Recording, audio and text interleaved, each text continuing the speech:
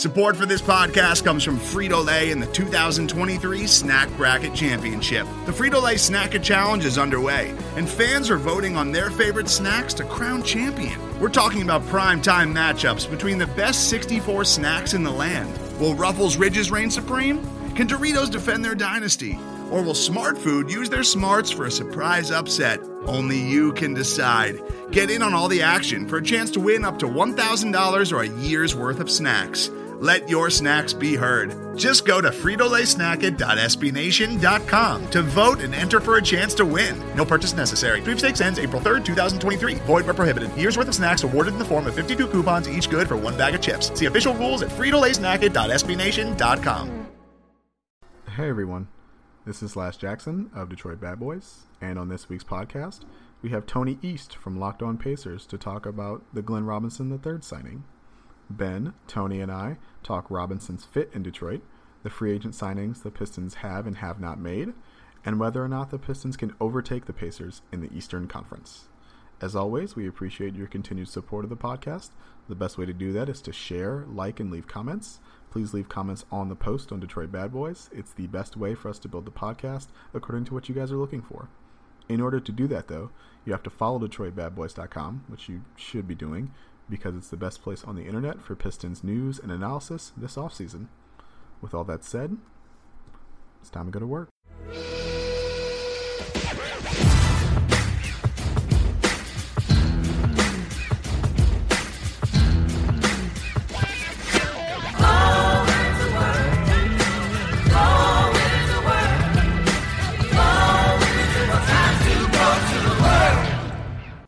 Hello, everyone. Welcome to the Detroit Bad Boys podcast. I'm your host, Lazarus Jackson.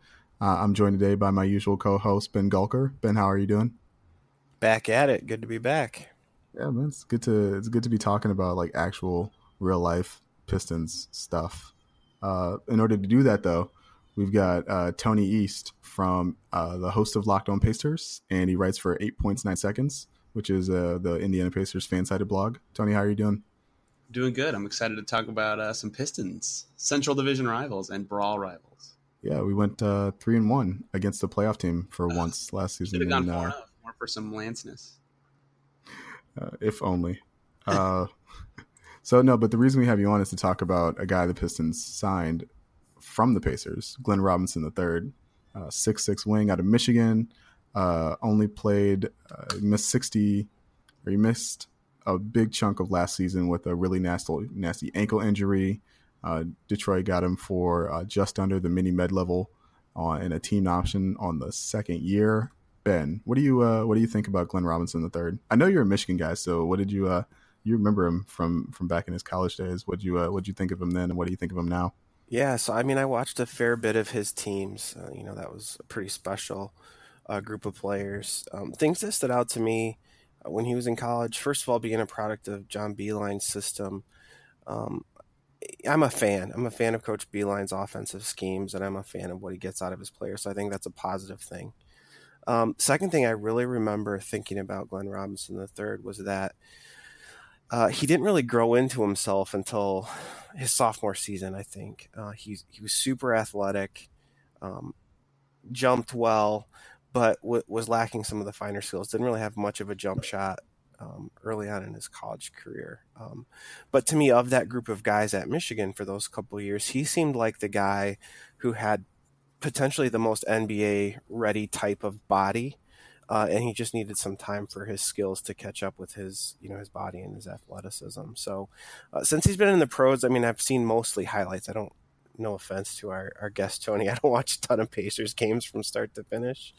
But I think the fact that Glenn has started to develop a jump shot and a consistent three-point shot, particularly in the corner, could serve him really well because he's got the physical tools, I think, to be a rotation guy. That might be his ceiling. Like eighth man, ninth man might be his ceiling. But, all things considered, I like it. It's a very team-friendly contract, as you mentioned. Below the mid-level team option on the second year.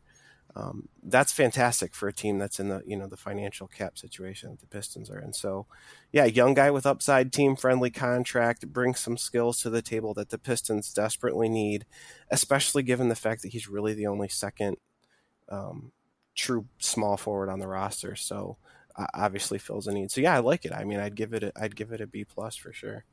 Tony, does the improvement in skill from college to the pros kind of square what you've seen of him in Indianapolis? Yeah, for sure. I think he kind of got overhyped from Indy fans because in 2016-17 he started 27 games and he did okay in those steads, but pretty much it was just that he was better than Monte Ellis, which wasn't hard to do that year. But you did see a lot of improvement in skills from him, mostly from shooting behind the three-point line. Before he came to Indiana, he was like a 30% three-point shooter, and he shot 39% in Indiana, and that was the biggest thing in skills for him, was figuring that out. And a lot of that was, as I think you tweeted this, his corner three-point shooting is just off the charts good.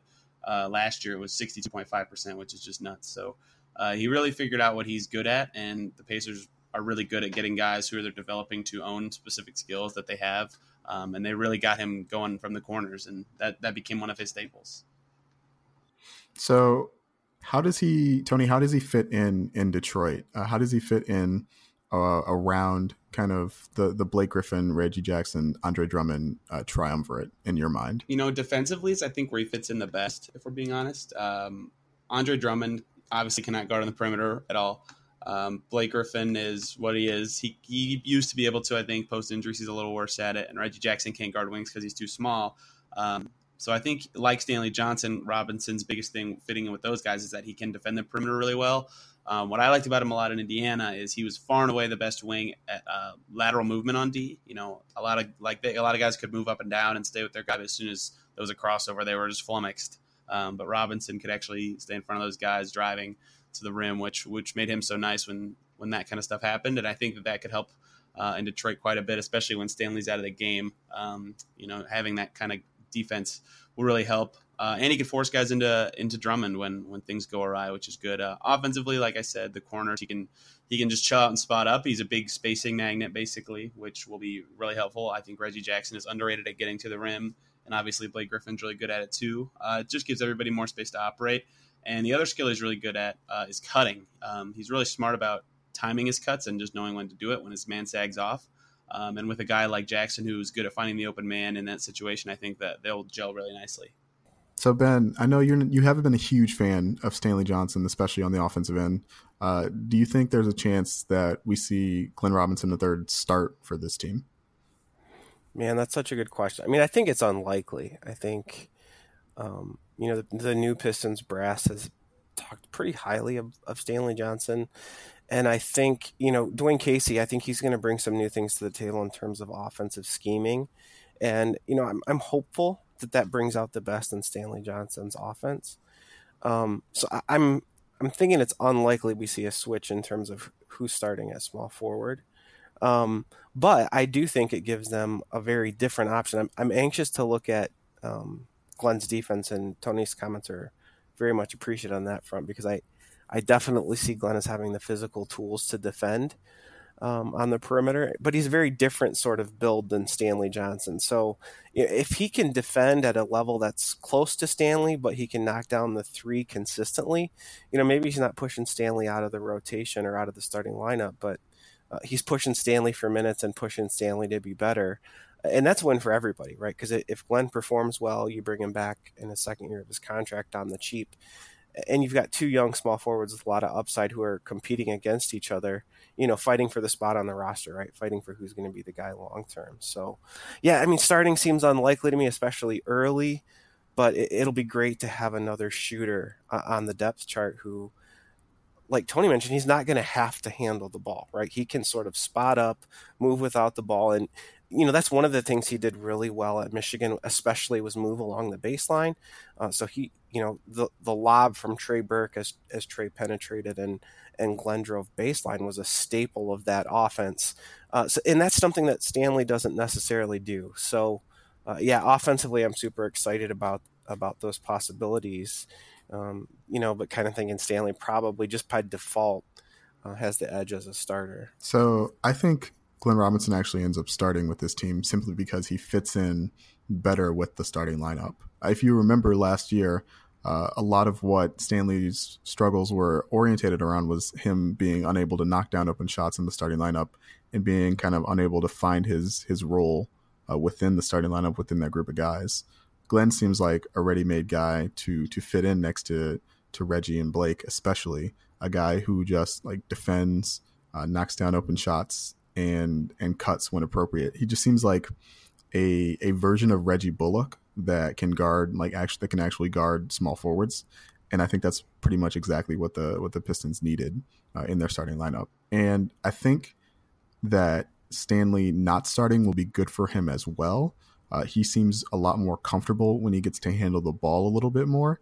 That's something he won't get to do if he's playing with the starters, but that's something that he probably will get to do if he's playing with mostly bench lineups. And I think that will prove to be a good fit for both of them in time. Now, like you said, Ben, the coaching staff and front offices displayed themselves to be very high on Stanley Johnson coming in. So I don't know if coming in super high on him and then benching him is what the right message that he's going to take from that. But I think that's what we see eventually, and I think that works out pretty well for both guys.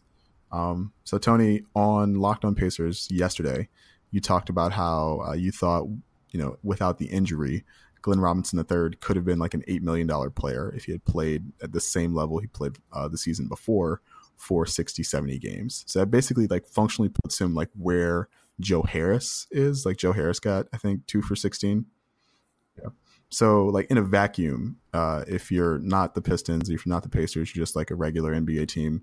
Would you rather have like Glenn Robinson III at like 2 for 8, Joe Harris at 2 for 16, or like Doug McDermott at 3 for 22? I think Glenn Robinson's the best player of the group you just said, and he got the least guaranteed money and a team option. So take that for what it's worth. I think Harris is a better shooter and dribbler, and I think McDermott is a better shooter and might have a little more basketball IQ, but I think Robinson is the best overall player of that group. So him getting the least money is fascinating, and it's almost certainly because he didn't play much last year, and the injury diminished his value so much. But he played 23 games. I'd say probably the first 10 to 15 of them, his role was pretty limited. They had him spotting up a lot more. But he really showed that he can still do some stuff off the dribble in the last 8 or 10 when they really let him loose and they kind of knew their playoff seeding already. In 2016 when he won that dunk contest, everyone kind of learned that this dude was some freak athlete who could actually do some stuff. And I remember the exact play was against the Warriors that had him come off a screen and he hit a one dribble fadeaway over Kevin Durant from the wing. It was sweet. And I think from that point on, they kind of really released him as more of a ball handler and showed that he can do some stuff. And then that alone makes me think he's more valuable than both Joe Harris and Doug McDermott. So getting him for 2 for 8 with team option in case it doesn't work out and I'm completely wrong, that's just insane. That's a great deal. Ben, I know you were a pretty big fan of Joe Harris. Do you agree with Tony's assessment? I think obviously Doug McDermott is the low-hanging fruit of those three guys, and he got the most money, which is sort of the opposite irony of the Glenn Robinson deal. I think it's probably close to a push in my mind, but a lot of this because we just hardly saw Glenn Robinson play last year, right? I mean, he sort of had that really solid season in 16-17. Tony mentioned the dunk contest. And I think he just fell completely off of people's radar unless you're, a former Michigan fan or, you're watching in Michigan or you're watching a lot of Pacers games because, as Tony mentioned, by the end of the season, people just really weren't paying attention. But yeah, it's pretty close to a push for me, but Glenn's going to have a chance to maybe turn the tables because you just have to expect, given the Pistons roster, that he's going to get a lot of minutes, if for no other reason than by necessity, right? It's him and Stanley. Those are your two pure small forwards.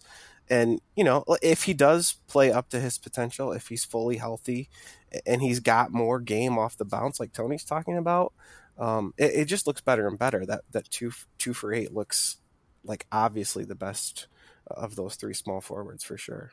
So Tony, if we were seeing like all this burgeoning off the dribble game from Glenn Robinson and he was like still a deadly shooter from the corners, why wasn't he in the rotation for the Pacers in the playoffs? They just loved the short rotation, and I think they were really enamored by what Bojan Bogdanovic brought to the team. He basically won them a playoff game by understandably, yeah, but like behind him.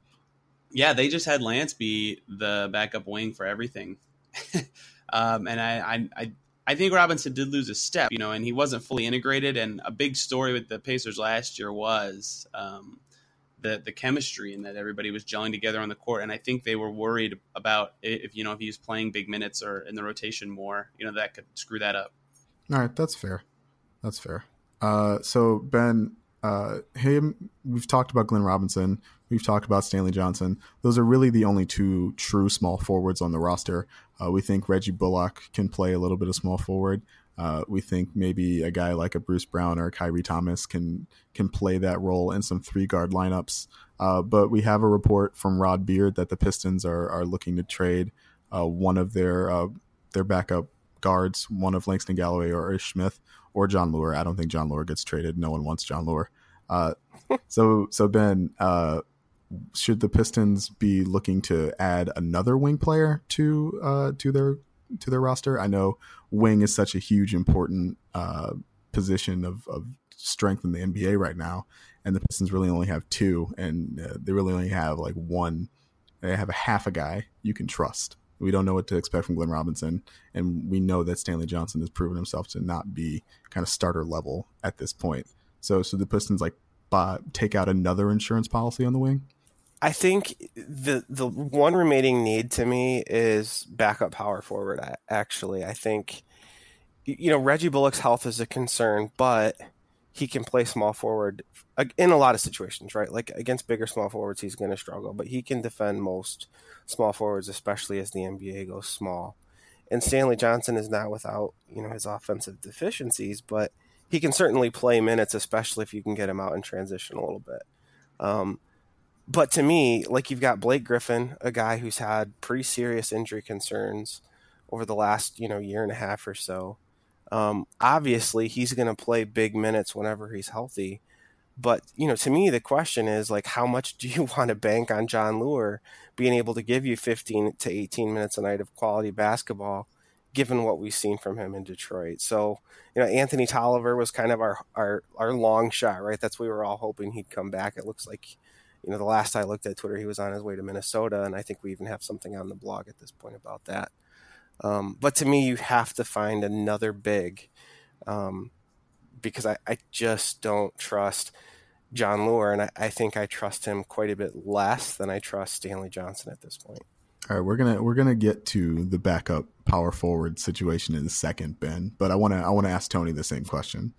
With wings just being at a very high priority in the NBA right now, do you think the Pistons should, with your knowledge of the Pistons roster, do you think they should be looking to kind of swap one of Ish Smith or Langston Galloway for another wing?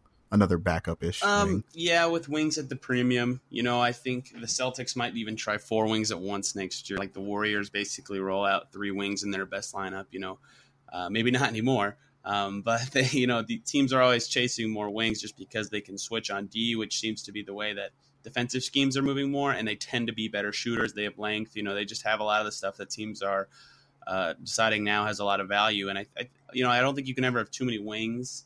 And I think if you really like the Calderon signing, if you think Calderon can be 90% of the player Ish Smith is, then trading Ish Smith for a wing, never hurts to have more depth on that position. So I would advocate for something like that if it was possible. All right. So now we're going to get to the end of Anthony Tolliver, who signed a 1-year deal for, I think, slightly above the mid level to go back to the Minnesota Timberwolves. This ends the Tolliverse in Detroit, which is like a huge sadness to all of us at Detroit Bad Boys. We all love Anthony Tolliver. This also means that the kind of the parachute plan behind an injured Blake Griffin is a combination of John Lure and Henry Ellenson, which is definitely I don't think a situation that anyone in Detroit wants to be in. Ben, do you think Henry Ellenson is ready for that kind of responsibility? Even like 20 minutes a night at backup power forward, not to say nothing of what his responsibilities would be if Blake Griffin were to get hurt. Yeah. So, okay, let's look at it this way. Let's assume that Henry Ellenson makes about as much progress between last season and next season as he made the prior summer. Right? That's fair. That's fair. So let's assume that amount of progress. If we assume that amount of progress, then Henry Ellenson is absolutely the last guy in the rotation, right? Like he's your 15th guy off the bench. not because he can't knock down an open shot every once in a while. He can, but he is just so overmatched physically right now against NBA power forwards. I mean, he's going to have to gain 20 pounds. He's going to have to improve his lateral foot speed. He's going to have to learn how to box out, especially against bigger and taller guys who can jump higher than him. And he's going to have to be way more consistent on offense, because he certainly had his streaky hot streaks where, he got in and wowed us for 6 minutes at a time. But then he'd have 12 to 18 minutes of, absolutely not quality basketball at all. So, no, I mean, I'm not confident in Henry Ellenson. So, yeah, I mean, in fact, I'm so not confident in him that I didn't even bring him up when I talked about backing up Blake Griffin, because he's just not on my radar as an option. Which is why I said before, I think you've got to find some other big, right? Because you've got Lure, Ellenson, and Moreland right now, currently. That's your backup big rotation. And, Moreland, he won a lot of us over, right, in terms of his defense, in terms of his rebounding. And I'm going to be cheering for the guy, but no offensive game whatsoever. I really think either Lure has to play like he did in Phoenix a couple of years back before the Pistons signed him, or you're going to have some sort of insurance plan who can maybe play a little bit of 5, maybe play a little bit of 4, depending on your matchups. Otherwise, you're really, really betting a lot on Blake Griffin not missing 10 to 12 games. Yeah, I'm thinking of John Lure in terms of being a backup center and kind of playing alongside Ellenson in that way, only because I think otherwise the bench will be so limited offensively. Whether Luke Kennard or Reggie Bullock starts, like those, but neither one of those guys are guys I would rely on to create offense, like even for a bench unit. We've seen Ish Smith be an effective backup point guard, but second half 3-point shooting mirage, like notwithstanding, defenses still don't respect him from the perimeter. Stanley Johnson's a non-shooter, and so I think having two bigs who are ostensibly shooters, who are known around the league as shooters, kind of helps the spacing of the bench unit a little bit. And if you're playing Moreland, you're playing 3 non-shooters at the same time, and that's just death in the NBA in 2018. So that's what I'm thinking about when I'm thinking about Henry Ellenson, like playing a big role in this team, not necessarily him supplanting John Lure, but him complementing him. Yeah. And I mean, there's what do I hope for out of Henry Ellenson, and what do I feel like I can reasonably expect, right? And it's kind of the same thing we've talked about over the last couple of years with Stanley Johnson. Like, we all see flashes of him being a significantly better player on offense, but until you do it for 20 or 30 games in a row, it's really hard to bank anything on that. So again, Henry's still so young. Stanley's still so young as well. Maybe another year of summer league does Ellenson a lot of good, right? Maybe he does beef up and learn how to defend better, because obviously his strength was 3-point shooting. I mean, he was practically as good from behind the line as inside of it.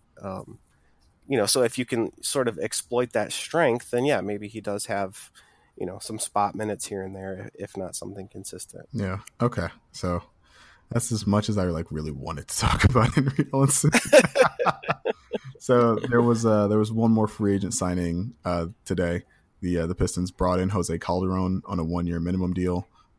Jose Calderon was apparently really good on offense last year in Cleveland, which was something that was surprising to me. Tony, you probably have a little bit more of a perspective on Calderon as a guy who watches a little bit more of the league than Ben and I. What do you think Calderon can contribute to Detroit? I think Calderon, everybody knows how good of a shooter he is. Did you know he shot 46% last year? That's crazy good. I did not know that. 46.4% last year. The totals, because I'm stupid, 45 out of 97 last year. I know that's a very small amount of attempts, but he's a 41% career shooter. He can do this. If you recall the year in Toronto, he hit 98% of his free throws. This dude can absolutely stroke it. So I think on that regard, you like having a point guard like that who can operate off ball. And I think that might be kind of the appeal for the Pistons, is he would fit good with Blake creating out of the post a little bit. And with Drummond's improved passing also, I think you have a fit there that Reggie Jackson doesn't offer as much as less good shooter. So I think just on 3-point shooting, you're getting something out of Calderon that is a benefit to the team for sure. But defensively, he is atrocious. That's not a secret. He's 37 now. Does he turn 37 next year? Is he already? I don't remember, but he's old. So he's just not very quick. Defensively, he's not going to give you much, but I think offensively, his fit with the two bigs who are so good at passing will be a great fit. So Ben, what do you make of the signing of Jose Calderon? My immediate reaction was, if this could have happened 5 years ago, like literally 5 years ago, he closed out the season for the Pistons in 2013, I would have been so happy because he was such a fantastic fit for that roster. He shot 52 or 53% from deep for the Pistons to close out that season. But man, he's 37. Yeah, I have to think that if he's in the game plan, he's the kind of guy who's in the game plan very situationally, and you've planned it out very strategically, right? So you're using him, maybe you avoid using him on the front end of a back-to-back, and you use him sporadically on the second half of a back-to-back or something like that. The points about him being an off-the-ball point guard are absolutely correct. I think that's why his numbers were so good in Cleveland last season, because he could, LeBron could literally do everything and kick it out to Calderon, or, a hockey assist comes out to Calderon and he can just stand there and knock down shots. But Tony's points about defense, I think, are absolutely 100% correct. So I see Calderon as just a situational player that you're using when, the point in the schedule is right and the matchup is right, and maybe he's playing 50 to 60 games for you, kind of like he did in Cleveland last season, and his minutes are down and they're in shorter stretches, and you're still kind of thinking Ish Smith is your primary backup for better or worse. Yeah, I'm everything that Tony was saying when he was speaking about Jose Calderon just reminded me of kind of a version of Langston Galloway that's more able to run an offense. And so I see the vision of what Calderon can accomplish, but I wonder why Langston Galloway couldn't fulfill that role, or why he couldn't be that guy for the Pistons. And it's because, Langston can't run. He could never run sets like Jose. He's a really deadly spot up threat, and I think he's a better defender than Jose would be, but and a better handoff guy. But he was never consistent enough offensively, especially with the ball in his hands, to the point where he'd be used in that manner. So for me, the Calderon sign is a little frustrating. I think there were better guys out there for the veterans minimum. I think this necessitates the cutting of Dwight Bikes, a guy that I'm not a huge fan of, but a useful player, and a player I think I don't know if I like him better than Jose Calderon or not, but I think that being cheaper is a nice alternative, and so I'm a little frustrated by the inability of the Pistons front office to come up with a more creative solution to the point guard slot, because as you well know, Ben, the Pistons season has hinged on the health of Reggie Jackson for the last 2 years. And so if we're in a space where Reggie Jackson is hurt again, and we're compelled to start, Jose Calderon or Ish Smith for 20 games, for 30 games, that's not a position I want to be in as a Pistons fan. And I think that will be a failure of the Ed Stefanski led front office to learn some of the lessons of the Stan Van Gundy era front office, is that you need to have a better backup option available to you in case of an injury to Reggie Jackson. And I don't think Jose Calderon qualifies as that. I don't know if the Pistons could have secured a guy like a Seth Curry, who got, I think, a little bit more than Jose Calderon to play for Portland. I don't know if Seth Curry would have been comfortable being the third guard in Detroit, but I do know that guys like Malcolm Delaney and Shelvin Mack were still out there, guys who can run an offense and knock down open threes and are a little bit better defensively. And Mack and Delaney both started at times for their respective teams. Their respective teams were both terrible, but they started capably in the NBA for four stretches. And Calderon started 57 games or whatever, but he was next to LeBron and he didn't really have to do a whole bunch on offense. And so the inability of the Pistons front office to kind of think outside the box on that front leaves me a little bit with something to be desired. I'll say that much. All right. So So Tony, we've got you on. I want to talk to you a little bit about the Pacers who I guess before the offseason start or the free agency period started, had one of the more interesting situations in the league. They could have created up to like 35 million in space, give or take. Yeah, depending. They had the control to clear up to like 26 million, but if Thaddeus Young had opted out, it could have gone up to like 38. And so what they've ended up doing with that is retaining a lot of different guys. They waived Al Jefferson today to clear up what, $6 million? Yep. Yeah, okay. And then they brought back Corey Joseph. Thad Young opted in. They brought in Doug McDermott at the aforementioned 3 for 22.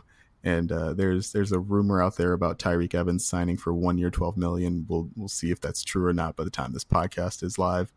But so with the realm of available options available to the Pacers, how have they been operating so far in your mind? I like the player Doug McDermott. I don't like the value for that player Doug McDermott. I like that he can shoot really well. Of course, he's 6'8", so he can play some 4 if they need him to.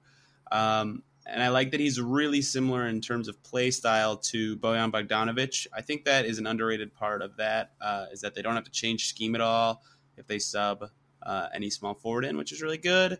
And it's never bad to have a good shooter. So, I'm cool with a lot of that. I don't like 3 for 22, though, like I just said. I feel like the opportunity cost of wasting almost $7 million on Doug McDermott on day one is kind of bad. And I don't think he would have gotten that offer somewhere else, but I do like Zach Lowe's theory of why it was that much, being that it's just over the tax pyramid level. But overall, I think he's a good enough fit that I won't be so mad about this at points during the season.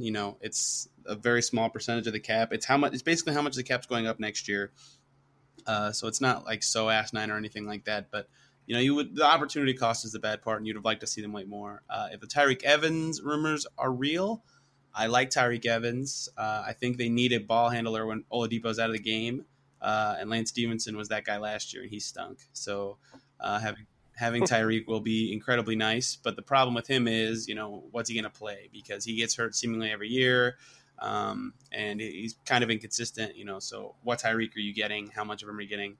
It's gonna be interesting to see if that actually goes down. But I like that it's a 1 year deal with him because of all those risks. So we'll have to see how it shakes out. But I would like that move. So Ben, when you're thinking about the teams the Pistons are going up against to improve their standing in the Eastern Conference and like make the playoffs next year, where are the Pacers like on that list for you? So let me answer that question by putting Tony on the spot with a question, and hopefully it's a pretty easy one.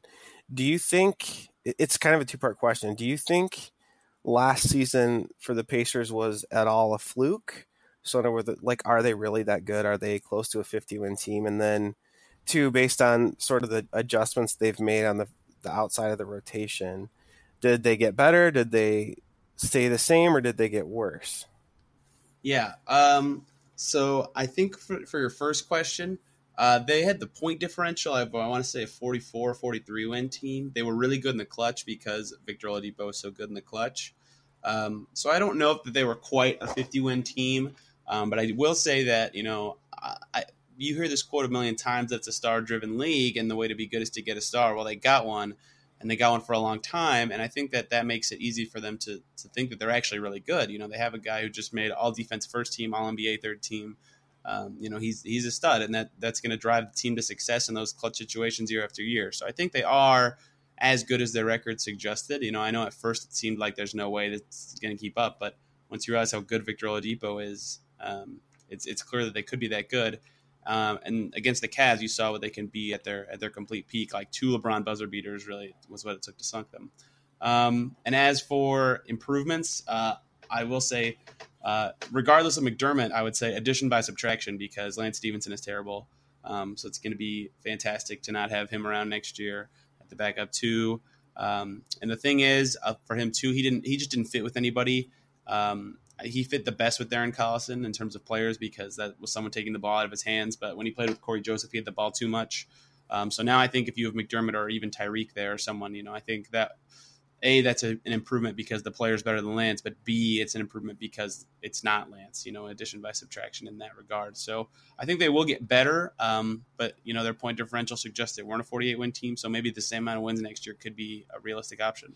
So, Tony, I know why you think Lance is bad because we've talked about this, but for the audience that is maybe perhaps a little bit more casual, who sees Lance through the prism of short clips and funny gifs and stuff, why was Lance Stevenson so bad for the Pacers last year? I'll start it with a relatable Pistons stat, if that's okay. Let's do that. Henry Ellenson shot 4% better from 3-point range than Lance Stevenson last year. 4.5% better. Yes. And Lance took over 200 threes, if I'm correct. Yes, 232. Ellenson took 60. So a high volume of bad shooting from Lance Stevenson is the big number one thing on the list. 15% turnover rate. On the road, he's just not as good of a player. He's just not as confident doing his antics. That those are things that make him so that is where his value lies. Is like when he does a crazy play that you see the gif of, or you say GIF, whatever. You see the crazy play, and that changes the game. Like that should almost be a clutch play, right? Because it completely shifts the mentality of every player. The arena is different. Like that stuff changes the whole game so fast, and that's where his value is, and that's why everyone says his value is not in the stat sheet, and that's true. But he does so many negative things, and it's just so hard to. It's so easy to overlook them. Excuse me. It's so easy to overlook them when he's doing, figure eights with the ball before driving on Frank Ntilikina or doing an air guitar or blowing LeBron's ear. Like it's so much easier to see those things than the terrible things he does on the court, and that's why his value is such a negative when he plays. I like that his negative value is invisible. Yes. Yeah. Well, it's very visible. You just are ignoring it. All right. Ben, do you have anything? Else? I'm done. I'm good. Did you have anything else you wanted to talk about? We haven't really talked. No, you asked me did the Pistons leapfrog the Pacers? I think is kind of what you're driving at in terms of the playoff hunt. I would have said no before Tony articulated that, and I think I like Sabonis and Turner a lot too. Those are two young players, so I think you got to expect some internal development too. And I don't think Oladipo has hit his ceiling just yet either. So to me, they're a team that's going up, right? So Philly and Indy are the two teams that I think are still rising. Boston has the potential to rise as well. I think if the Pistons are looking to leapfrog anybody, obviously Cleveland's more than likely going to blow it up and rebuild. So you've got a target there. Miami, I'm not sure what to think of them. I didn't believe in them this year, and they proved me wrong. And then Washington is the other team that I just don't know what they're going to do. So, I think maybe the Pistons can sneak into the 6, 7, 8 seed, but I don't think they're going to do so because Indiana falls off. I think they're moving in the right direction with a lot of really nice young talent. That's fair. I know Washington starting Jan Mahimny at center is something that's really intriguing to me. Former Pacer Jan Mahimny. Do not slander this. Overpaid former Pacer Jan Mahimny. I'd like to envision that conversation where Mahinmi goes up to Larry Bird and says, "Hey, Washington just offered me 4 for 64. If you want to give me something close to that." And Larry Bird just starts cracking up. Like, you gotta be kidding me. He just shakes his hand and says, "Thank you for your service." Like, good luck in DC, man. Yeah, it's like, have fun, man. All right, Ben, what's the best way for people to talk to you about upcoming summer league games and for them to defend Henry Ellenson? Hit me up on Twitter. I do not ever get to watch any summer league basketball except for the highlights, which is probably just as well. You don't get to DVR it? No, I cut the cord, man. I don't even have a DVR. Yeah, so I typically hit the highlights and read the coverage on the blog. I think also part of it is if summer league meant anything, Austin Day would already be in the Hall of Fame, right? That is how dominant he was in summer league and never ever cracked a rotation. So, I mean, it's fun to watch, but it's so hard to draw any conclusions from it. So, but yeah, let me know if you watch. Let me know on Twitter. Let me know if Ellenson shows up. Also, let me know if Kennard plays any point, because there's lots of rumors floating around that we might see him at some point guard this year, and I am not at all convinced that's a good idea. So yeah, let me know on Twitter. BR Golker on Twitter. So being good in summer league is ranges anywhere from bad to good. being bad in Summer League is usually a sign that you're pretty bad. I like that. That's a good way to put it. Yeah. All right, Tony, what's the best way for people to yell at you about Lance Stevenson? Please do. Just do it on my Twitter at TEastNBA. I try to respond to everybody, which is proving to be a bad idea, but I don't want to be the guy who doesn't respond to people. So hit me up on there. I'm Lazarus Jackson. You can yell at me for misevaluating Stanley Johnson at LazChance on Twitter. That's at LazChance. This has been the Detroit Bad Boys podcast, and we will talk to you guys sometime in the future. I don't know when. See ya.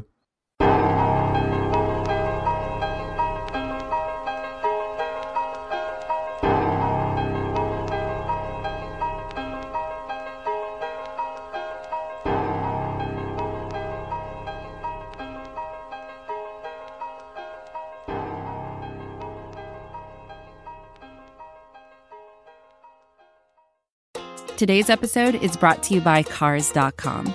With over 2 million vehicles and 50,000 more added every day, Cars.com will match you with the perfect car for you, your budget, your life, your style. And if you're ready to say goodbye to your current car, Cars.com will get you an instant offer to cash it in. Just start by entering your license plate and get matched with a local dealer who will write you the check. So whether you're looking to buy or sell, just go to Cars.com. It's magical.